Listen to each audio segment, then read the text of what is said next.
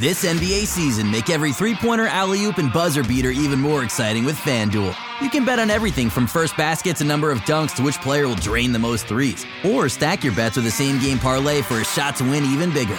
It's quick, easy, and you'll get your winnings fast. So download the app today and see why we're North America's #1 sportsbook. Make every moment more with FanDuel. 19 plus and physically located in Ontario. Gambling problem? Call 1-866-531-2600 or visit connectsontario.ca.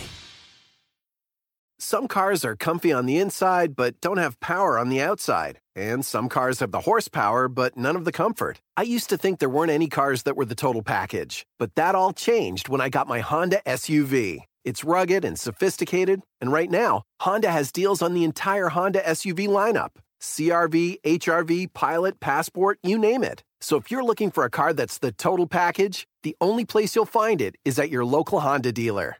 Hurry before they're all gone. You know what I want?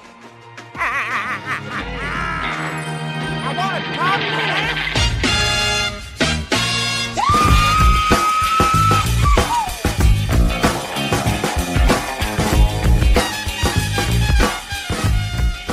Hello and welcome to the Raptors Extra Weekly Podcast. I'm Ro Samson Folk, and today a bit of a spotlight on a piece that I really enjoyed, that I thought was probably the most informative thing I've seen or read about Marc Gasol, considering he's received so much attention lately. And it was written by a guy who does a lot of writing for Complex and for Raptors Republic. You know him well. You've probably read his stuff. He's been on the podcast before. Vivek Jacob, a man who, when we first met at the OVO Center to take in a Raptors practice, treated me with the kindness that is typically reserved for good friends. Vivek, how are you doing today, man?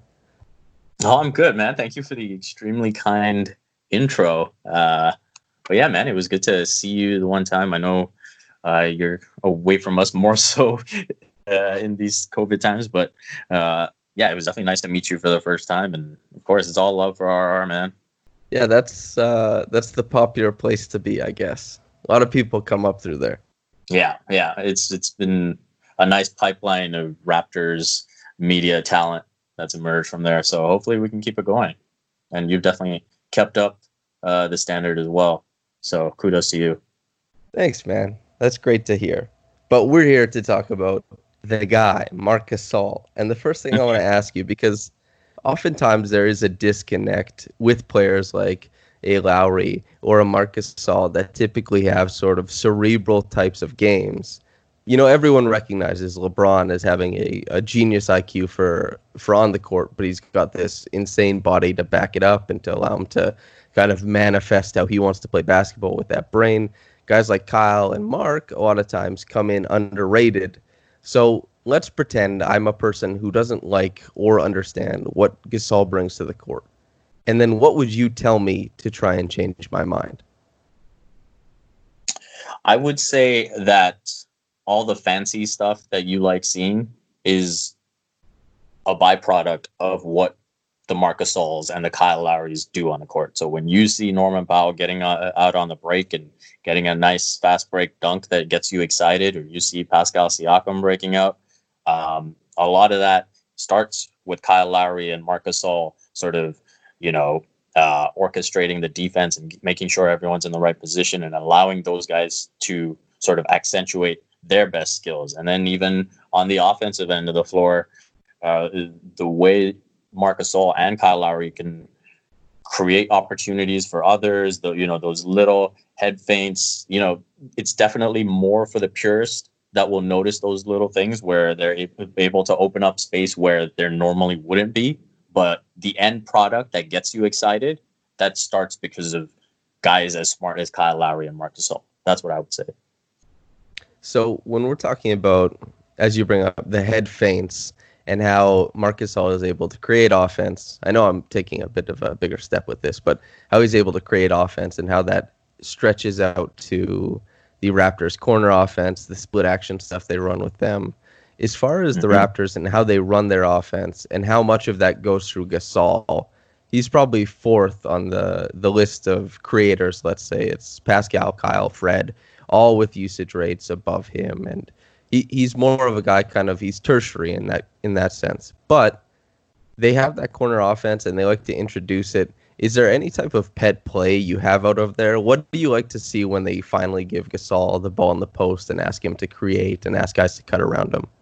I think I do like when there is sort of some screening action from the weak side that is able to get guys open 3-point looks, because he's just so good at finding them, whether it's all the way to the opposite corner or even up top. I think that's where I like to play finishing. And a lot of times Nick Nurse does talk about how, just because the ball ends up in the post doesn't mean they're trying to run a post up or they're trying to finish with the two at the basket. It's, to get a clean look.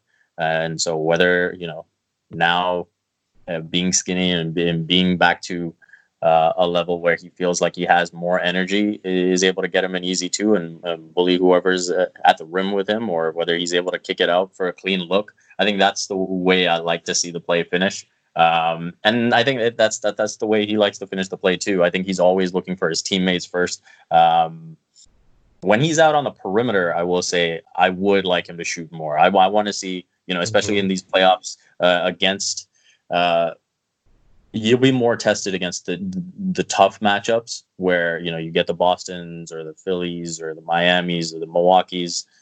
Those are the matchups where when he's open at the 3-point line, he's got to be thinking shot first, in my opinion. I want to see him get, 8 threes up per game in a series against those guys, because I think that would really help the Raptors offense. Because let's face it, he's a really good 3-point shooter. He's worked on that shot. And beyond that, I think the other area I would say is when I think of a team like Miami, as unlikely as it is that the Raptors would face them, they play, you would say just as much zone as the Raptors, if not more. And other teams, if they do go to a zone, we saw because of injuries that game in Miami where the Raptors sort of struggled with the zone because they just didn't have anyone to be a genuine creator out of those elbow positions, right at the nail. And so I think Marc Gasol, would eat them up in those situations. So that's another area where I feel like he can be such a boon to the Raptors offense, just picking apart defenses. Yeah, I think you hit on a couple points that are really important. The first, or let's start with the second one you made, which is Gasol shooting from 3.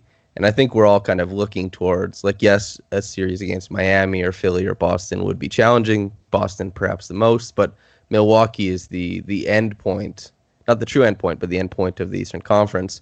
And if they are going to play that dominating drop defense, one of the most natural counters the Raptors have on the squad is Marc Gasol firing from deep and hitting hopefully between 36, 42% and doing it at a prolific rate. I think that's one of the ways they can do it, because they don't, even though Pascal has tried to implement some of it, they don't have that natural mid-range assassin, a guy who's going to snake into the middle of the floor after a pick and roll and kind of punish that drop defense.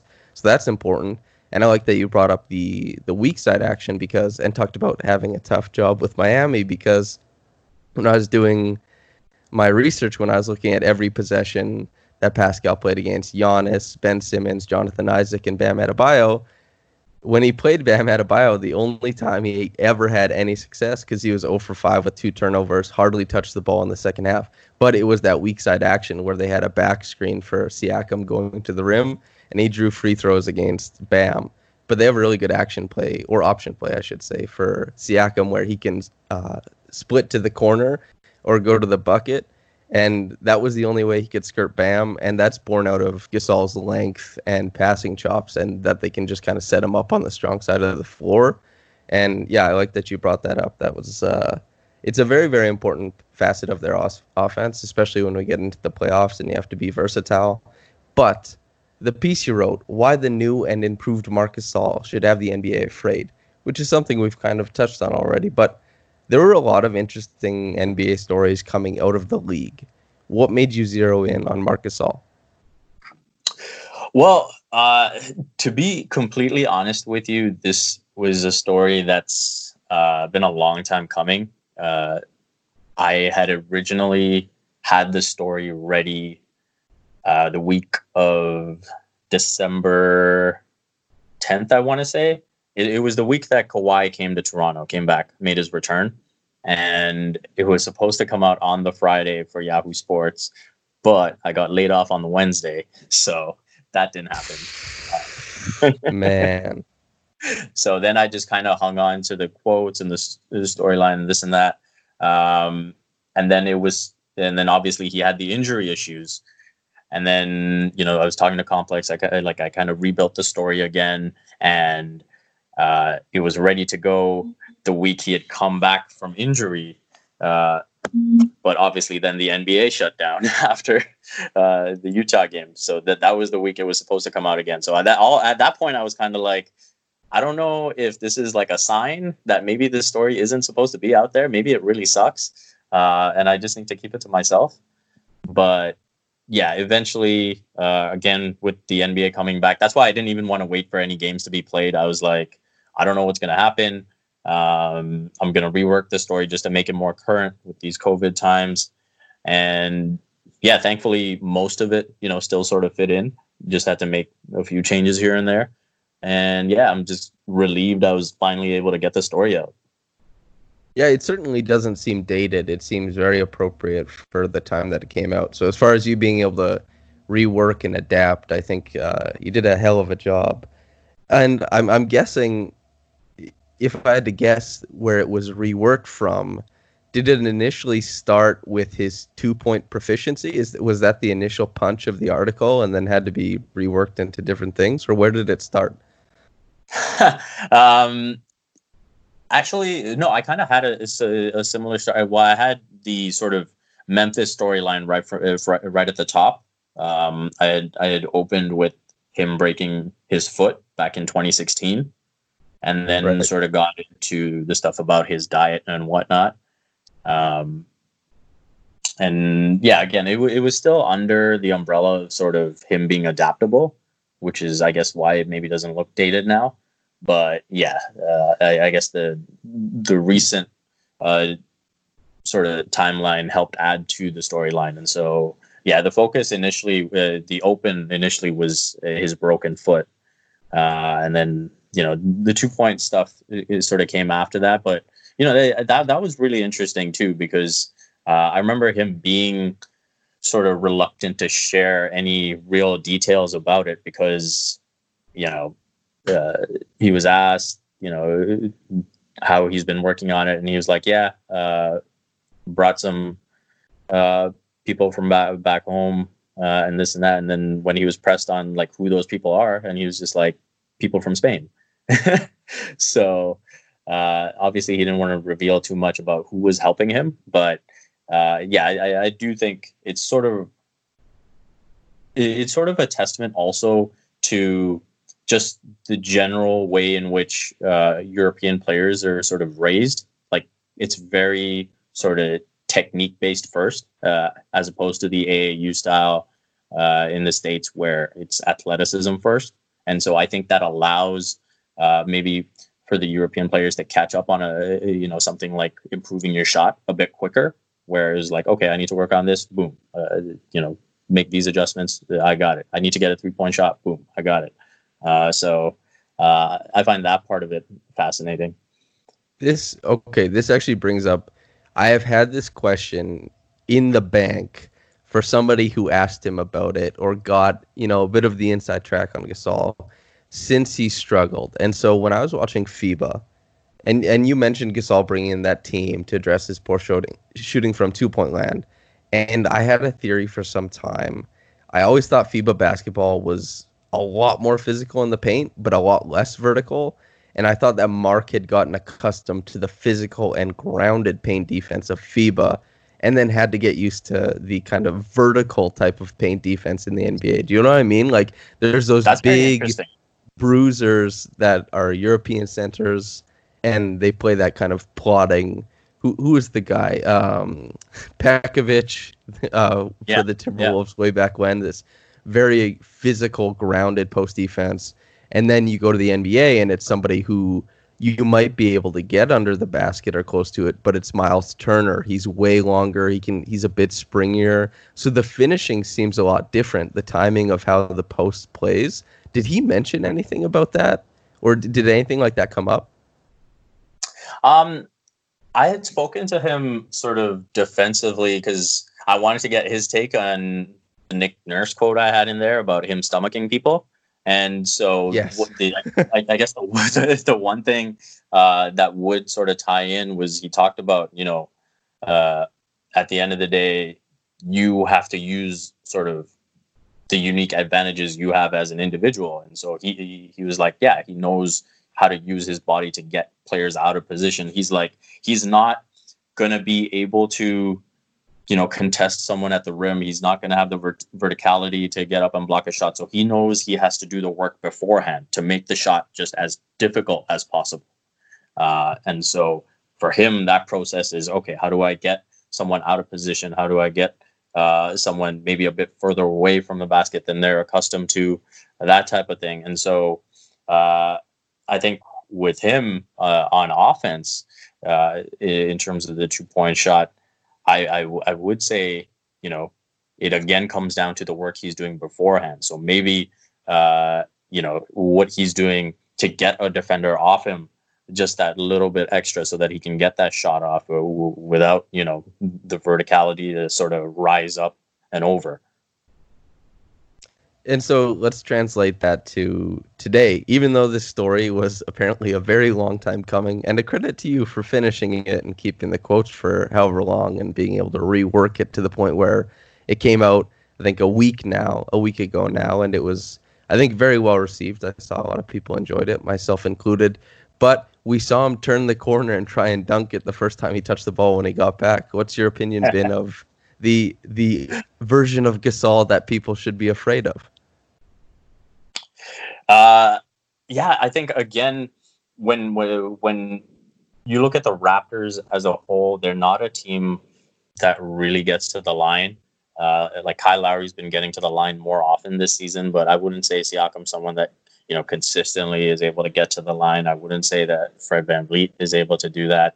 So, those possessions where if he's able to go hard, I think is just going to force bigs to maybe contest the shot harder as well. And maybe that leads to some foul trouble. And again, he goes to the line, that's an 80% shot. So I think that's an area where maybe he can get the Raptors a few extra trips to the line, get the bigs in foul trouble.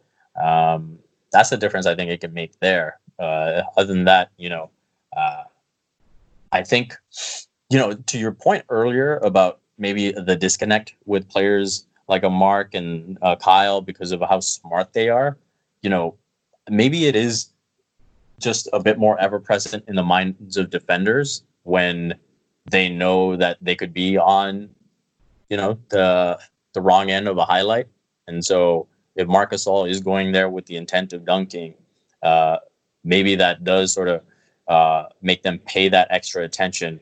And maybe that does open things up even more for him to pick apart the defense and find some open shooters. Yeah, Marc Gasol, the rim runner, would be a hell of a twist for this season.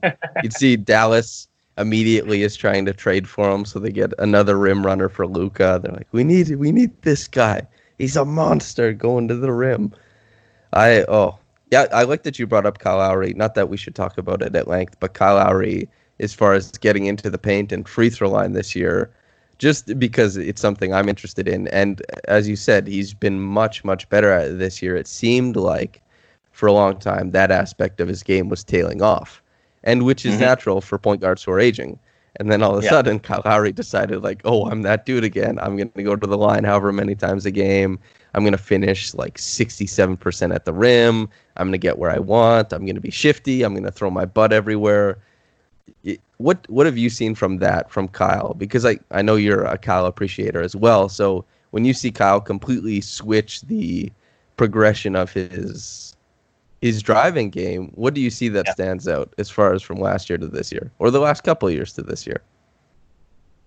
I think he's got the quickness back in terms of, being able to shift one way then go the other. I think like watching more of last season, it was definitely more of, I got to get my body in front and then I got to keep it in front. Now it seems like he's genuinely beating guys to the rim.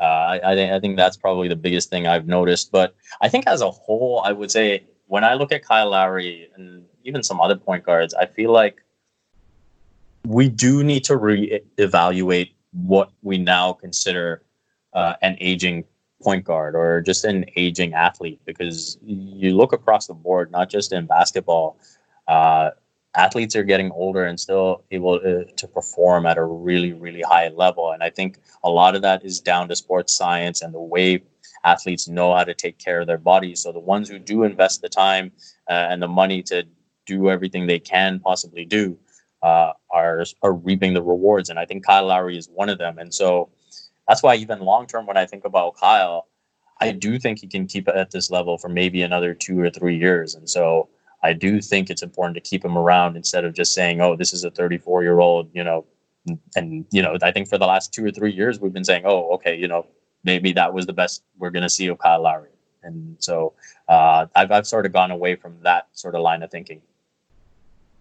Yeah, I think so too. I think even there's a line of, even just the way that the NBA, I'm sure internally it's changing rapidly, but from the outside, as far as commentators, how we see athleticism, I think, is still quite antiquated. And I think that Lowry, after tearing his ACL in college and then not even getting surgery done on it and just being able to use balance, control, and strength to kind of sub in for what isn't a level of quickness.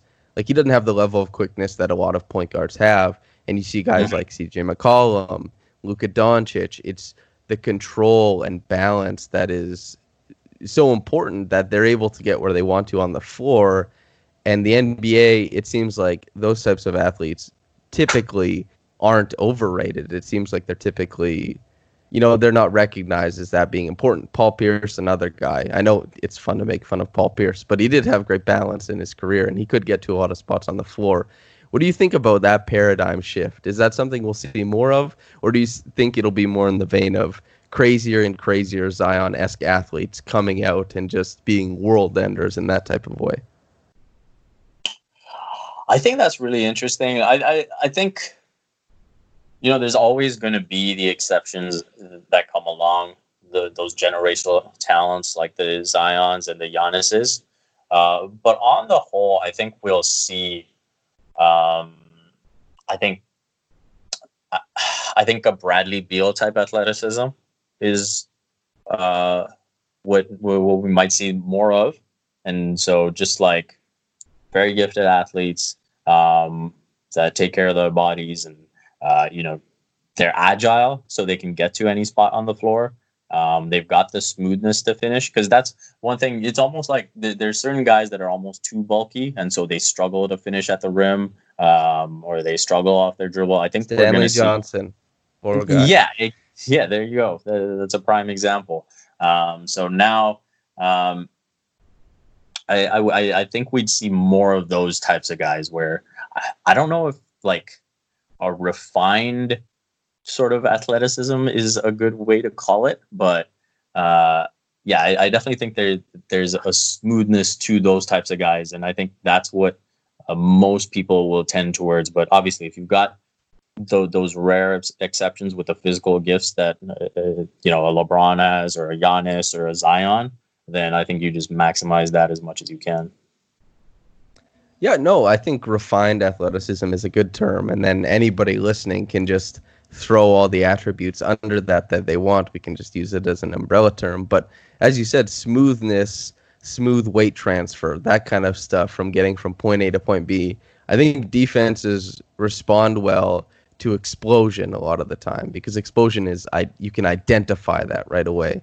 But smooth transfers of weight and of your dribble package, whatever combo you're doing, are really hard to keep up with. But I do like that you brought up Bradley Beal, because he is super smooth, and he's one of the most fun players to watch take the bump in air. He's really good at it. So is guys like Ja Morant. But one last question before I let you get out of here, and it's a bit of a selfish one. Your closing line was... Question. Oh, sorry, go ahead.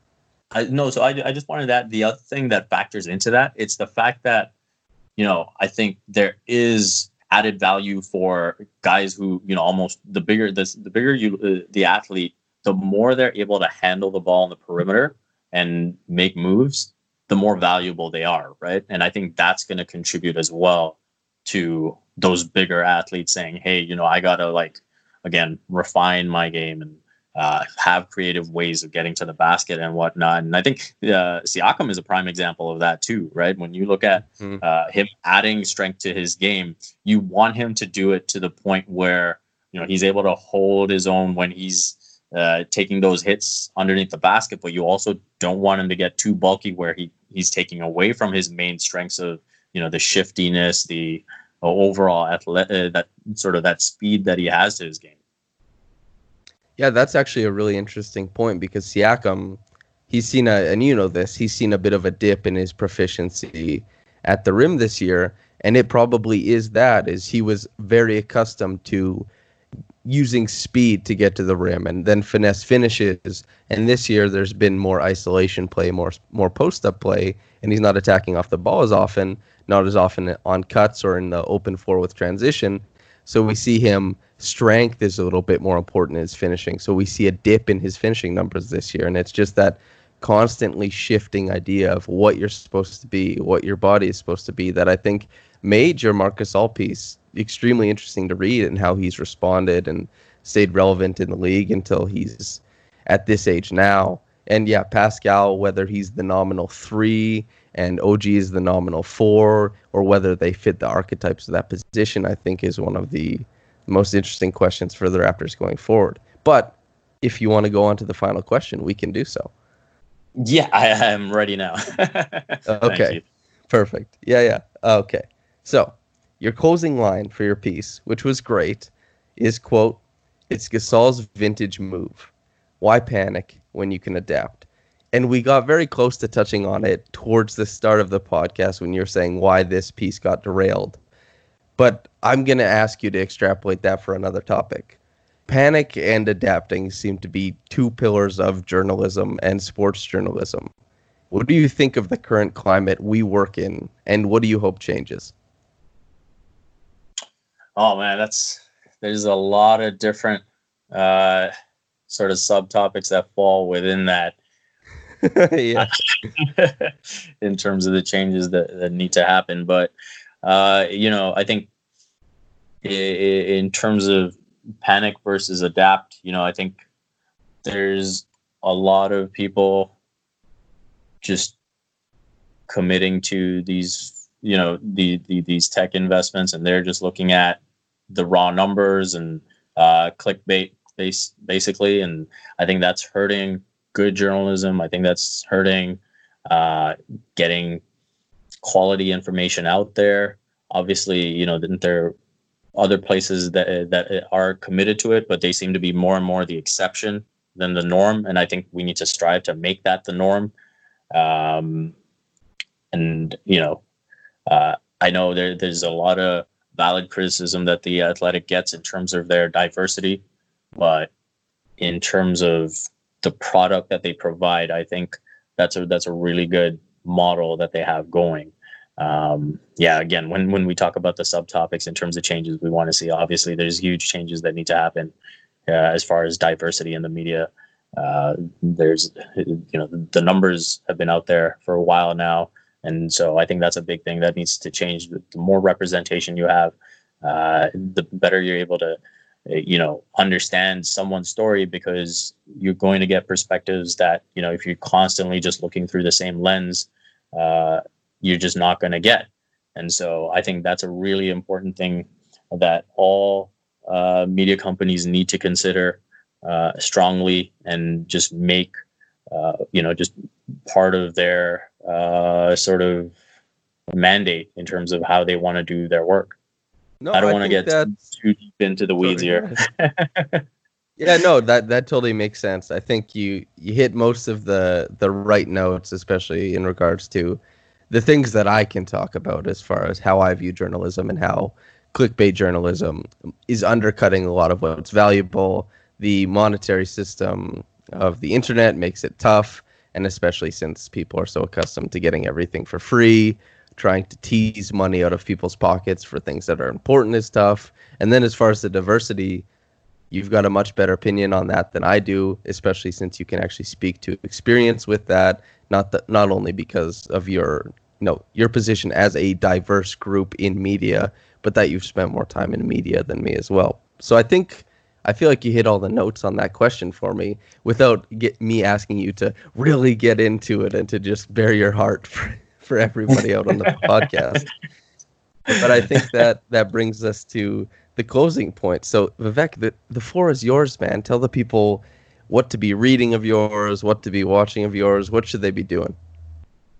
Well, I'm going to be trying to do the best I can with my makeshift sort of work situation till I get my laptop back.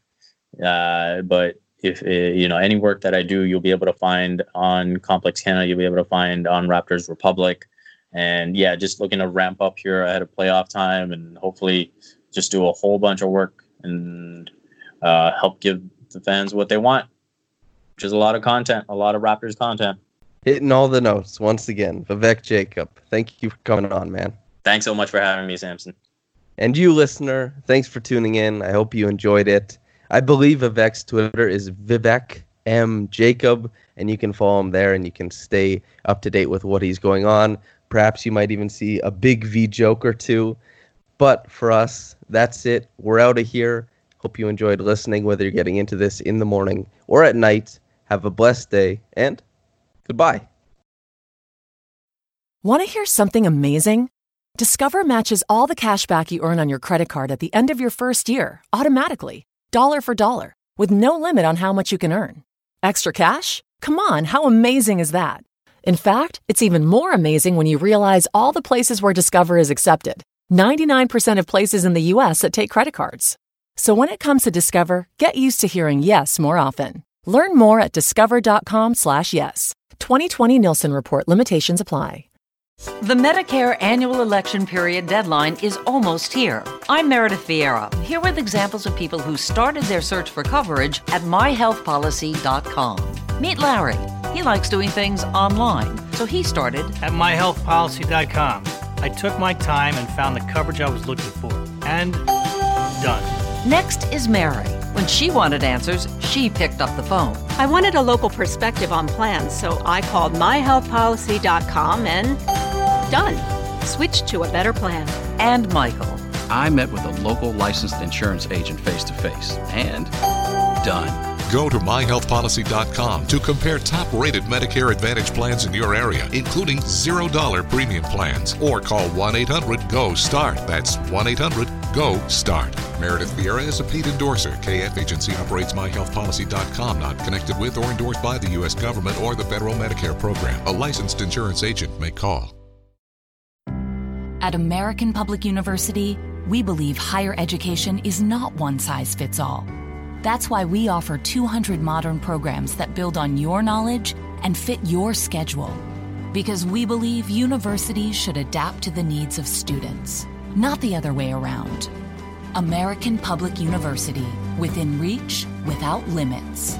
Online classes start every month. Learn more at AmericanPublicU.com.